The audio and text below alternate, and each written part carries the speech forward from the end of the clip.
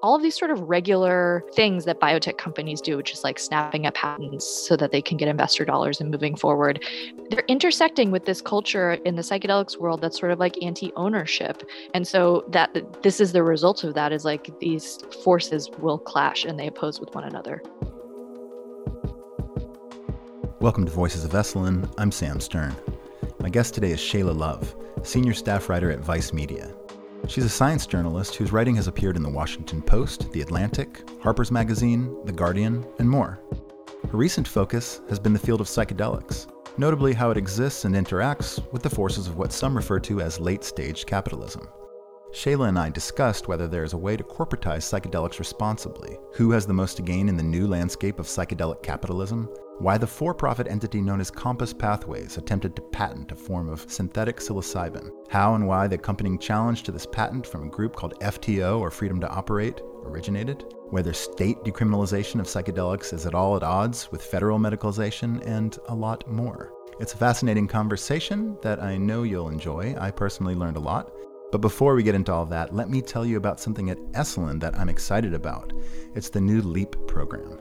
Live and learn at Esalen for 4 weeks as part of our Live Extended Education Program, or LEAP.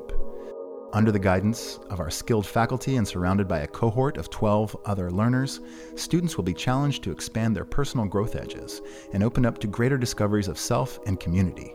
Learn more and apply at esalen.org. Now here's my conversation with Shayla Love. Shayla, you've written a host of articles for Vice Magazine over the past 6 months concerning psychedelics.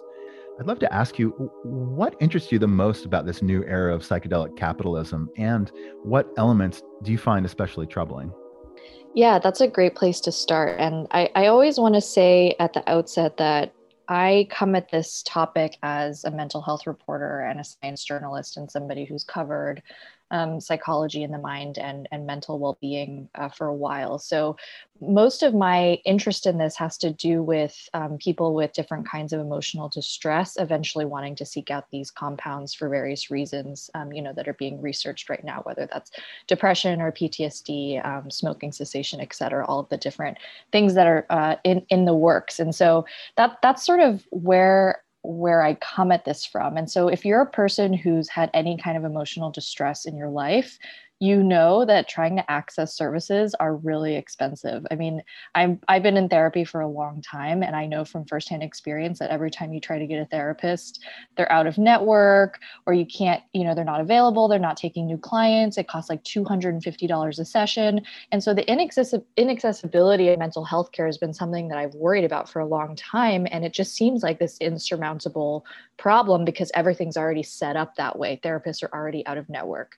So with psychedelics, and this new era of psychedelic mainstreaming that we're entering, what really fascinates me about it is that we have the ability right at the beginning to say things like, this needs to be affordable. The therapy part needs to be covered by insurance. What can we do to make sure that everybody has access to the most safe and affordable treatments? And so I think really just like the place that we're at in the development, where we have room to air these concerns now before everything's entrenched, is what really draws me to this topic. Shayla, one term that came up in the recent Vice documentary in which you're featured, psychedelic capitalism, where a lot of the issues that we're talking about today get bandied about, is late stage capitalism. And I was hoping that you would be able to unpack that term for the benefit of this conversation. Yeah, so this is a loaded term. Basically, late stage capitalism, it describes like a stage of capitalism where industry has become really consolidated. And so whereas like capitalism is supposed to be, private actors who are in control of capital and they operate in this free market and, with healthy competition, instead, late stage capitalism is sort of like industry has become consolidated and there's sort of these monopolies and the market is not as sort of free and competitive as it's supposed to be. Karl Marx never used the word late capitalism, but some other people, Marxists, did later on. It was actually originally coined to be about the period that started with the end of World War II and then through the early 70s. But I think now when I hear people use late stage capitalism, and certainly the way that it's used in the documentary, is it's sort of like a way to reference just sort of like wealth inequality, or like the incredible imbalance of power between those who have money or have capital and those who don't. And then it's sort of like, I think Annie Lowrey calls it like a catch-all for incidents that capture this inequality. So I think some examples are like when Nordstrom sells jeans with fake mud on them for $425, or like prisoners having to spend money to make phone calls, when they're incarcerated. So I think that this phrase really just talks about like the consequences of what happens when the number one motive for everything is profit. In your research, who would you say has the most to gain in this new emerging landscape? Is it pharmaceutical companies? Is it state governments who can impose taxation on new businesses? Is it the entrepreneurs? As far as like a business sector, this psychedelics is kind of a weird one as it is right now. So, for example, big pharma hasn't really entered this space at all yet. Like, there's no like Pfizer or Merck psilocybin, for example. So, we have a playing field where it's mostly like medium to small biotech companies or new companies that are emerging. I think that they are the ones who are going to be able to gain the most right now. They're sort of first on the scene. There's a lot of filing for patents and IP happening right now. And before like the big dogs get involved, there's really a lot of space to gobble up. And so that's really who I've been paying attention to and spending a lot of time on. As of now, really the only state that's imminently going to be legalizing psilocybin in any way is Oregon. And I don't really see like a lot of you know, I'm sure they'll benefit a bit, but it's not in the same way that some of these new companies are that are emerging. And I think part of it is like we have a very interesting model where the government has not provided really any research dollars in this space. So we have the first government grant in 50 years last year for smoking cessation and psilocybin to Johns Hopkins. But other than that, it's just been philanthropic money. And then recently it's been venture capitalist money. And so that kind of shows the divide of like what people are really hoping to get out of this. All those VCs that are putting money into this space, they're expecting a return on investment. So I think that's really where we can see people expecting to gain. The research into psychedelics, like I said, has been funded in large part philanthropically of people who are really dedicated to making this research happen. And that's really only been in the past like 20 years or so. I think that will start to change because, like I said, the first government grant was just given, and I would hope that more are to follow. But it's set up this really difficult research environment where a lot of the huge clinical trials that are happening right now are paid by for-profit companies and they're being hosted by academic institutions. So it's this weird like conflation of industry and academia that as a science reporter I haven't really seen before, because a lot of the times when I write about research, they are coming from government grants and they're sort of either solely in academia or they're solely for profit, and this is kind of a mix of both. That is really interesting. I think it would be instructive at this point for our conversation if you could talk to us a bit about Compass Pathways. They were awarded a patent for synthetic psilocybin in 2020, and if I'm not mistaken, they have four more. So, really, who is Compass, and why would Compass want to employ an aggressive patent strategy? Yeah. And so the thing about Compass Pathways, and I've spoken about this a bit before, is that they really have the privilege and also the non-privilege of being the first rock star psychedelic for-profit company. So a lot of their decisions have a lot of attention paid to them, and they're unique in some ways, but they're not unique in others in terms of their business model and their practices. So they do have patents on their form of synthetic psilocybin. Those patents are being challenged right now, which I'm sure we'll talk about later.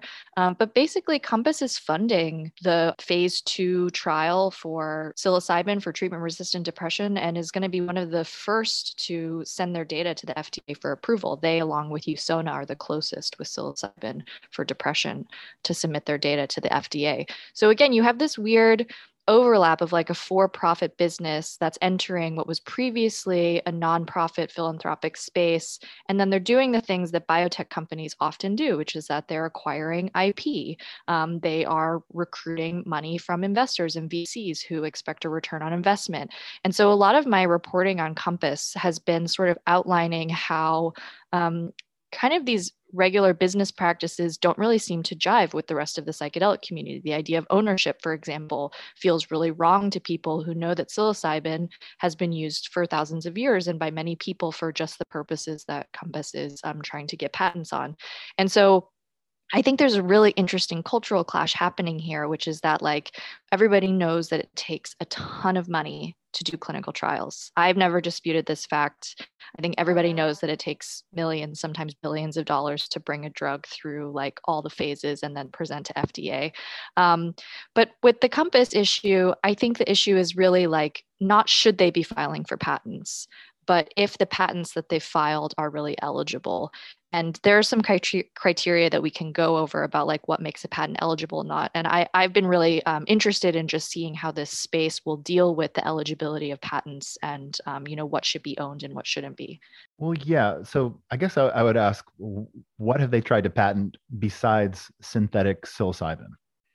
So the patents that they own are for different versions of synthetic psilocybin. Those are their only granted U.S. patents. And so what that means is, we'll get into a little chemistry here. They have a patent on their version of psilocybin, which is a polymorph. So it's just a different solid form of the psilocybin molecule, but it's still the psilocybin molecule in there. It's just arranged into a different shape than previous forms of psilocybin that we've known.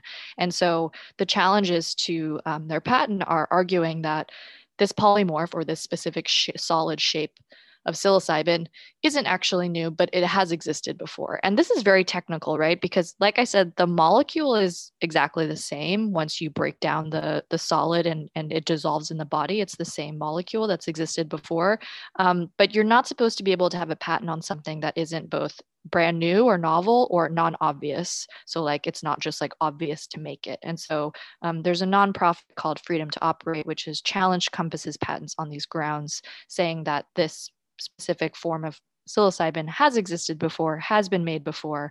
And that's really what the challenge to their patent's about. Now, there have been some patent applications that they've put in that have not been granted that make claims around set and setting and different kinds of like disease indications. So that includes, some of the claims in the set and setting patent application were like, kind of just like the furnishings of the room or like what exactly the practitioner would do with the other person. So that's a patent application. It's not granted. But just the inclusion of that, I think, again, it harkens back to this bigger question, which is bigger than Compass too, which is just that who gets to own what pieces of this therapeutic process?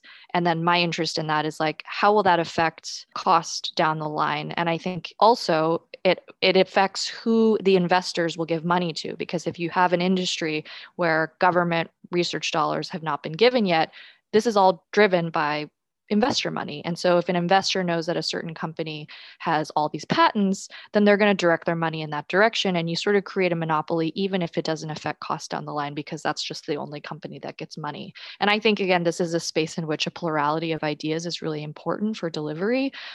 So with patents, I think there's more power to them than just literally what you own with the patent. It's also about like who gets the money and who doesn't.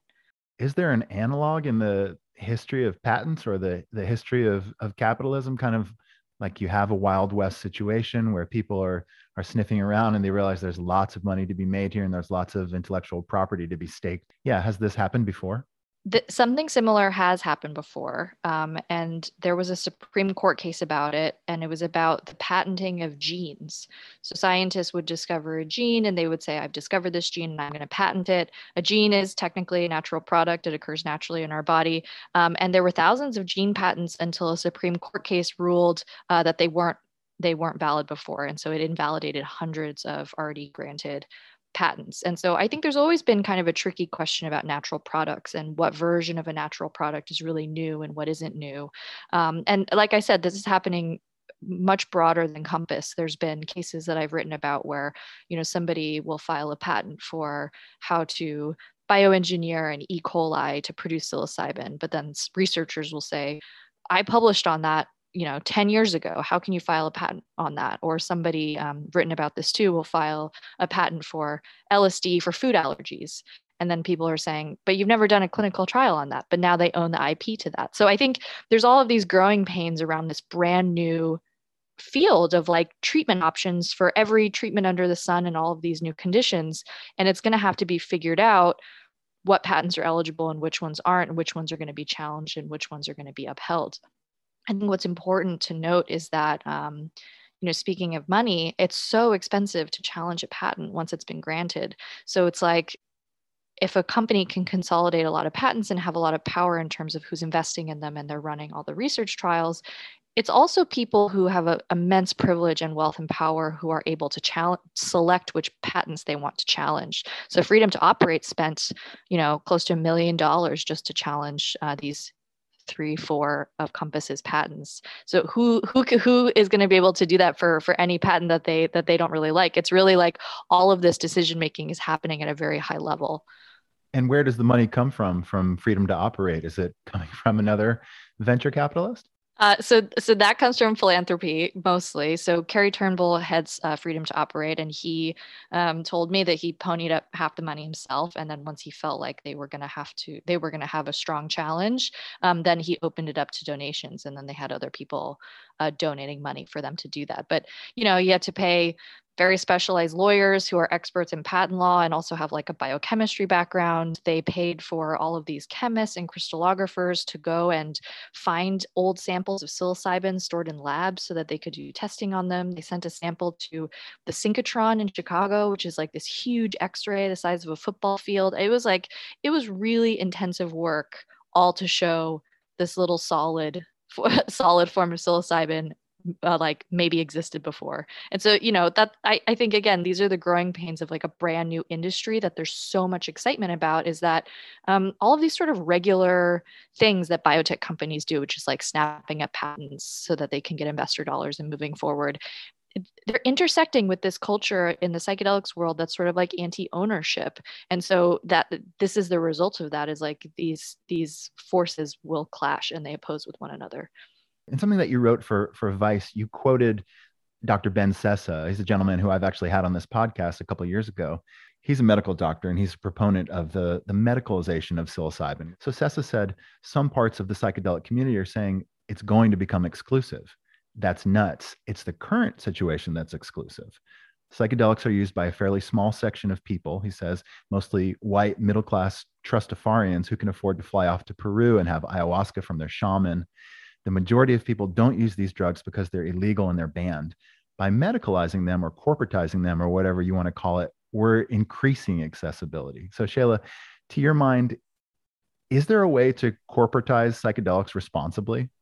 Yeah, I think it's a tough question, though. I completely agree with Dr. Sessa that something like FDA approval and having psychedelic compounds available at doctors' offices, it will not make this something more elite than it is already. I think he's absolutely correct that the kinds of people who have been using psychedelics belong to a very specific sect of society, and there are many reasons, including stigma, cultural reasons, money reasons, that people haven't been able to go into the jungle and do an ayahuasca retreat and or go to Europe and participate in all of these gatherings that have been happening. And I'm gonna leave indigenous use aside because obviously that's sort of a different context. But I think that having medical access and the accountability and safety structures that come along with that is really positive, especially when we think about opening this up, as I said before, as a mental health reporter, to people in emotional distress who aren't looking to this for simply recreational, spiritual, or ceremonial use. That's a great distinction.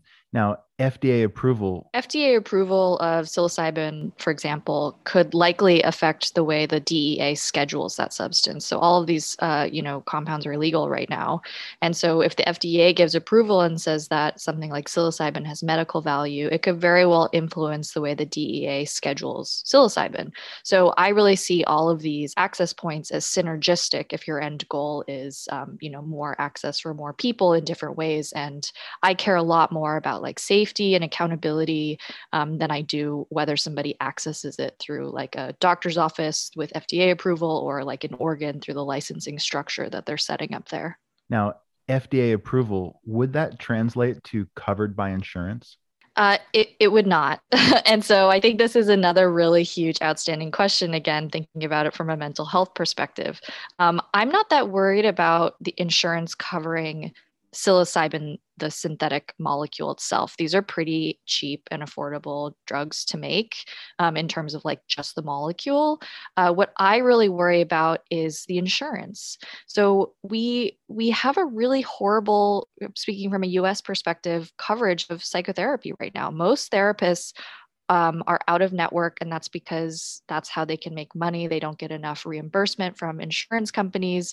We're supposed to have mental health parity in this country. We definitely don't. Again, I've been in therapy for a long time, and I've never had an in-network therapist because I've never been able to find somebody who was actually good that I wanted to work with within my insurance plan. And I've been so lucky to have insurance. So what I really worry about with insurance coverage is whether therapy will be covered and also the regulation of therapy, which has never been done before. I think we all know that the therapeutic piece of this is going to be really important, which is what the guide or facilitator actually does with the person. That's never been regulated by the FDA before. So I think there's a big like logistical question there about who's going to pay for those therapy hours, who's going to make sure that all the therapists are providing consistent, safe care. And like I said before, this is a chance where we can speak up at the beginning before these things are all in place because they're really making these decisions now. Coming soon at Esalen, Integration from the Core, Embodiment through Yoga, Dance, and Sound Meditation. Drawing on the embodied practices of yoga, pranayama, sound meditation, and conscious dance, reconnect your bodies and minds, digest your feelings and emotions, and open yourself to the wisdom of your heart. Led by Jovina Chan, one of the greatest human beings to walk this planet. Learn more or apply now at esalen.org.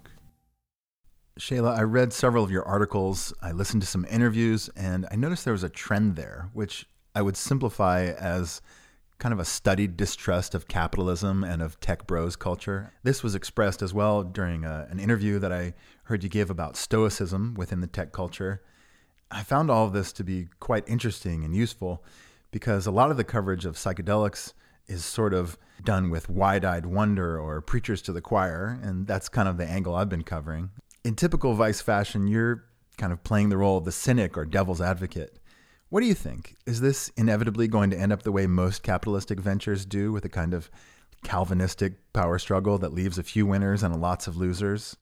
In regards to psychedelics, there is sort of this frustration that like we're entering this space where if profit is the only thing that matters, we're going to end up with all of the flaws of our existing mental health care system, which is that like everything's really expensive and nobody can afford it. And if you're rich, you can afford it, no problem, but everybody else can't. And so I think there's this desire to not let the psychedelic world sort of be sucked up into that. I think that's a worthy desire, of course, but I also think that one of the big emphases of my work has been like to recognize that psychedelics are going to integrate into pre-existing systems. So it's not like once psychedelics get FDA approval, they're going to magically exist in this other different healthcare system that's not flawed. They're going to exist in the healthcare system that we have. Again, speaking from a US perspective, where like most people don't have it. We don't have universal healthcare. People don't have time to take off work to do these long therapy sessions and integration and all of this stuff. And so I think thinking about late stage capitalism is important in the context of psychedelics, in that it reminds us that the way our system works is it incentivizes profit above all else. And just to remember that and to sort of like have that in the back of our mind when we're advocating for ethics and what might be the most helpful for people. Shayla, you wrote about decriminalization, which I'd like to dig into just for a moment. Many states are pursuing decriminalization of psychedelics, but simultaneously, on a federal level, the FDA is likely to approve psychedelic assisted therapy for both MDMA and psilocybin, probably in the next 2 years. You point out that some people on either side are worrying that one may negatively affect the fate of the other. Yeah. I hear this all the time. I hear decrim people being against the medical model. I hear medical model being against the decrim model. And I really think that there's no conflict here. I really don't see why these two things can't coexist. And I really see them existing for different groups of people. So, as I said before, like FDA approval will likely influence scheduling and decriminalization laws and legislation. So I really see them as synergistic processes. Right. But does Compass Pathways agree with you? There was Proposition 109, which got passed in Oregon, and that that sought to create a path whereby individuals age 21 or older could get legal access to mushrooms. You wrote about Compass Pathways, whether or not they attempted to hinder the passage of this bill. Yeah, this is a great example, I think, of both sides being really wary of each other's actions. So, like I said, Compass has filed for patents. Those patents are being challenged. That's sort of a separate issue than this. There was an accusation that they were trying to get involved in Oregon and stop the bill there. Then, of course, when I spoke to the people in charge at Compass, they said we didn't do that. They're making it up. So this is another great place where I think journalists can get involved. So I filed a Freedom of Information Act request to get this alleged correspondence between a psychiatrist at Oregon and George Goldsmith, who's one of the founders of Compass, just to see what was actually said. And I think the actual correspondence that took place between the two parties was kind of neither as extreme nor as benign as either side was saying. Like to paraphrase, it was something like, hello, I would like to reach out to you because I'm of Compass and we're doing all of these FDA breakthrough therapy trials, phase 2B clinical trials. And then there was like a sentence in the email that said like, we firmly believe that this should be developed along existing regulatory standards with FDA oversight. It's clear that a majority of Oregon voters think differently. Do you have time to set up a call? And so, of course, I'm sure there's a lot of implied messaging within this email. But I think the greater problem here is that these warring sides really see their approaches as fundamentally different. And maybe they are. Maybe they are really different. And maybe there is something to be said about like, if psilocybin is legal everywhere, like it will be in Oregon, how much money can a for-profit company make if you have to go to your doctor's office for it? But I even think that is sort of a false dichotomy, because I really think that there are people who will want to do this with the support of the medical system. And I think, like I said, I have no problem if that's what people choose to do. So I think I'm really moving towards like I really don't want to criticize any of these models that are focusing on safety and efficacy. I care so much more about whether things are safe and effective and not exclusionary to certain groups based on like money or class, then I care about whether it's like through a licensing structure or through FDA approval. So I think there are more fundamental agreements that we all need to come to no matter what the model is. I'd like to ask you about the crucial differences between a nonprofit and for-profit within the worlds of psychedelic business. So MAPS, of course, the Multidisciplinary Association for Psychedelic Studies, that is the most famous nonprofit just up the road from the Esalen Institute in Santa Cruz.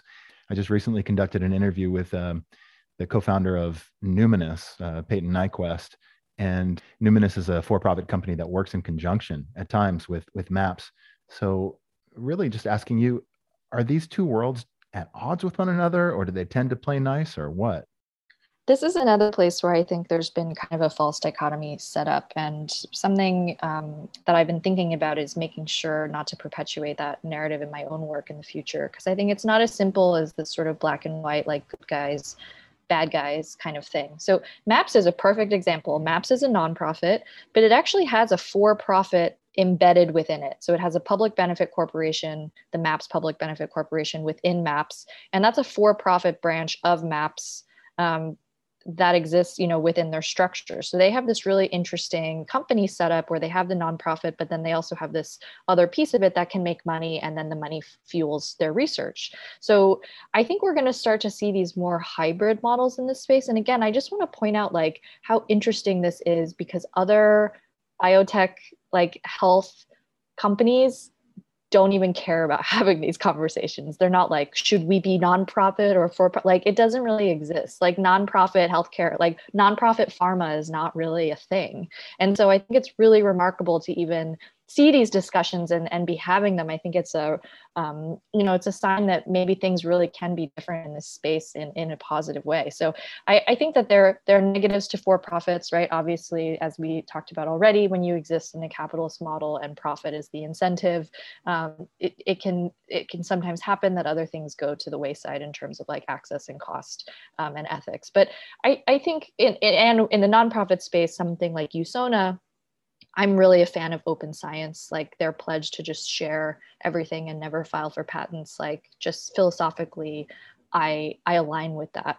But there's a lot of middle ground between these two areas. And I think we're going to start seeing more and more of that. And even in terms of patents, for example, like there are very benevolent ways that companies could use patents in the future. For example, you could file a patent on something so that you can keep the cost low, so that you're in charge of it and keep the cost low. You could file a patent on something and then donate it to the public domain. I've seen some companies, set up indigenous reciprocity trusts for profit companies, and they can only do that if they have this excess money that they're making as a for-profit company. So I think that what sort of similar is like the FDA model versus like legalization, what matters most is like what people are actually doing, not exactly what the model is that they're operating within. And I think that we're going to see both. Whether the nonprofits can continue to compete with the for-profits as there become more and more of them, I think is an open question. And like I said, big fan of open science and all of the sort of philanthropic work that the nonprofits pledge to do. But I think it's a little more complicated than just like nonprofit versus for-profit. Yes, thank you. That's great. So Shayla, I talk to people in this world quite a bit, and there's often a kind of psychedelic evangelism that they'll share, and admittedly, I tend to share sometimes.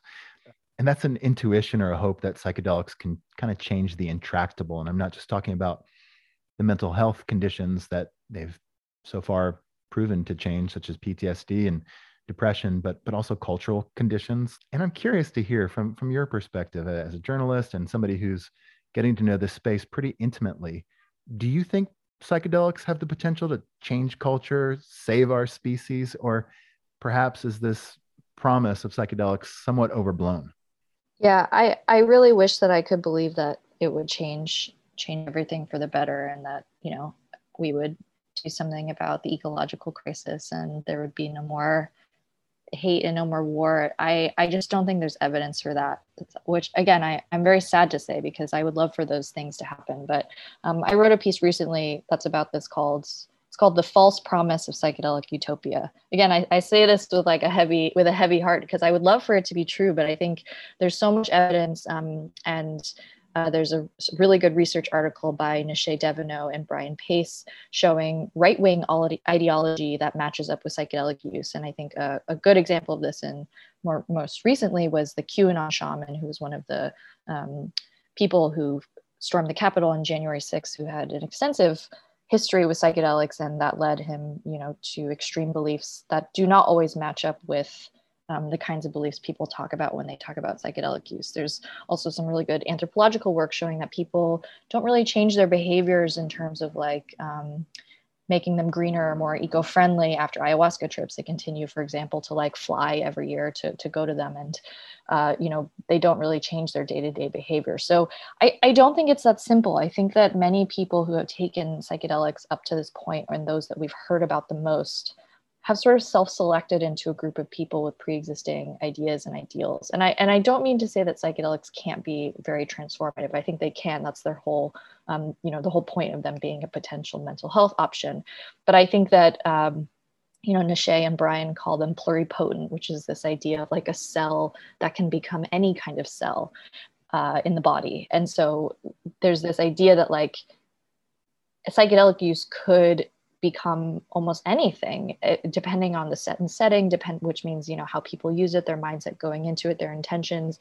And so I think to assume and to just say it's all going to turn out rosy is, sadly, I don't really see that happening. And I also think that that idea sort of perpetuates something that I'm very, I think is very important to talk about, which is it sort of ignores the systemic causes for a lot of the world's problems. So the idea that we can just change, that individuals can change their mind and then the world will become a better place. There's been a very similar approach in mental health, which is that people with mental health issues, they just need treatment and then they'll be better but then when they go out into the world, it's actually a lot of these systemic forces that are causing trauma and making it very difficult for them to flourish and do all the things that they want to. So, when I think about this question of whether psychedelics will change the world or change our culture, sometimes I think, and I don't mean to be glib when I say this, but I think that universal healthcare and raising the minimum wage and having housing as a human right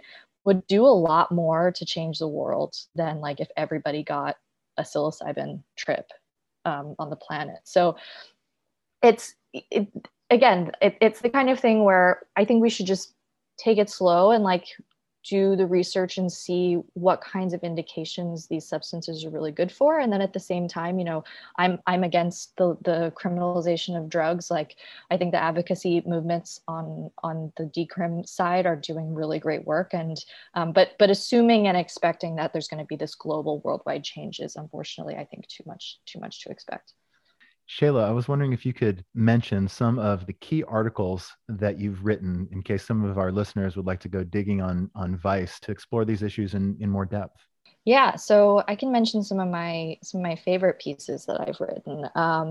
I wrote a piece recently about the new field of drug discovery, which is a bunch of researchers are trying to come up with brand new drugs that are similar to psychedelics but are not the classics that you're aware of. And I think those are going to play a big role in the future of psychedelic medicine. And these are drugs we haven't really even heard of yet. There's the piece I mentioned on the false promise of psychedelic utopia, which is all about these issues of whether or not psychedelics will make the world a better place. And then one of my favorite pieces that I've ever written is about this component of spirituality in psychedelics, because we've never really had a therapy before that had to reckon so intimately with metaphysics and spirituality and mysticism. And I think there's a big question there of how much of a role the therapist will play in responding to and guiding that spirituality and making sure that it's patient driven and not coming from anywhere else. So those are a few off the top of my head that I would love people to read.